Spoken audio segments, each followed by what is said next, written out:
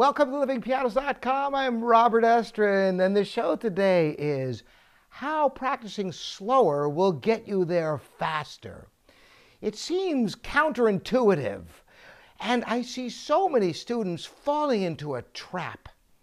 Let me ask you if this sounds familiar, if you've ever gone through this experience, or if you're a teacher, if you've seen students do this, which I'm sure you have, because it is such a common occurrence in students, and you want to help them avoid this trap. Well, they're going along and they miss something, and they go, oh, and they go back a little bit, and then they miss it again, and they get more and more frustrated, and the more frustrated they get, they go, no, wait, I can get this, I know I can get this. And they just want to have the satisfaction of getting it right once. But they keep reinforcing the mistake because every time they play it again, they miss it. And maybe the 10th time or something, they may get it and they go, ah, and they feel so good that they've finally gotten it. And of course, then they go ahead and they go to the next place and do exactly the same thing.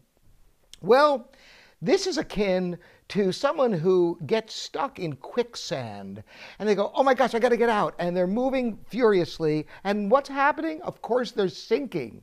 And you know, if they keep doing that long enough, they will get so deep in the hole they cannot get out of. And the same exact thing can happen in your practice if you're not careful. Because the more times you repeat the mistake, the harder it is to ever play it right again. And even if you manage to get it once right after missing it again and again, you've practiced the mistake far more than you've practiced the correction. So next time, the same thing is likely to happen again. So how do you get out of this trap?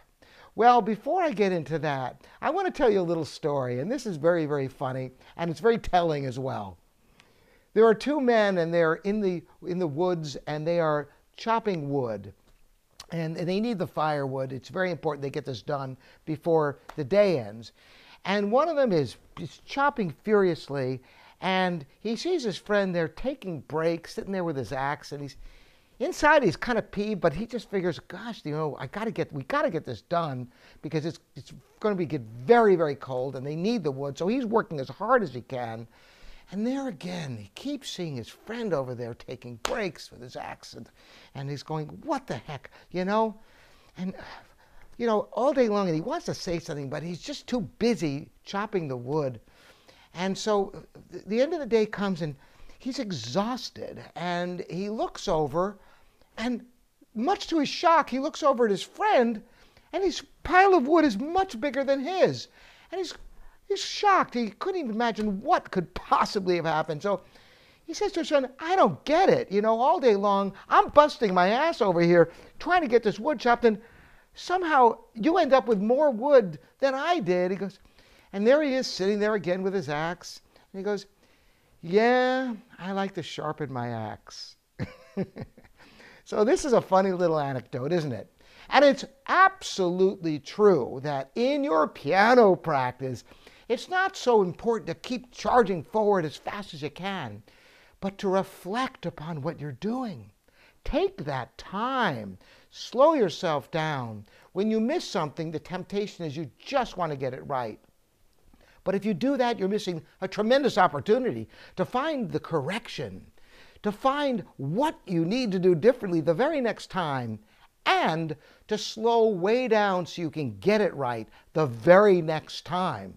Once you miss something, it's critical that you get it right the very next time and the time after that, and reinforce it and get it perfectly at least 3 times, and better yet, solidify it and make that the time that you make the correction that will hold for good by reinforcing with different practice techniques. I've talked about using metronome speeds, progressive metronome speeds, or other techniques to solidify this. Take the opportunity. So remember, slow down in your practice and you'll end up with much more to show, just like the men in the woods. The man who sat there and sharpening his axe had much more productivity, taking his time like you want to take time in your practice and not just keep going back to try to get it, because that's not what it's about. It's a matter of cementing the correction right from the get-go to play it accurately the very next time. And how do you do that? Study the score and slow down so you get it perfectly the very next time, and repeat it until you can get it consecutively again and again. So you make that correction, and you'll find your practice will take on a productivity that you can't even imagine if you haven't done this technique before. Because I sometimes call that technique of sinking into the quicksand as anti-practicing.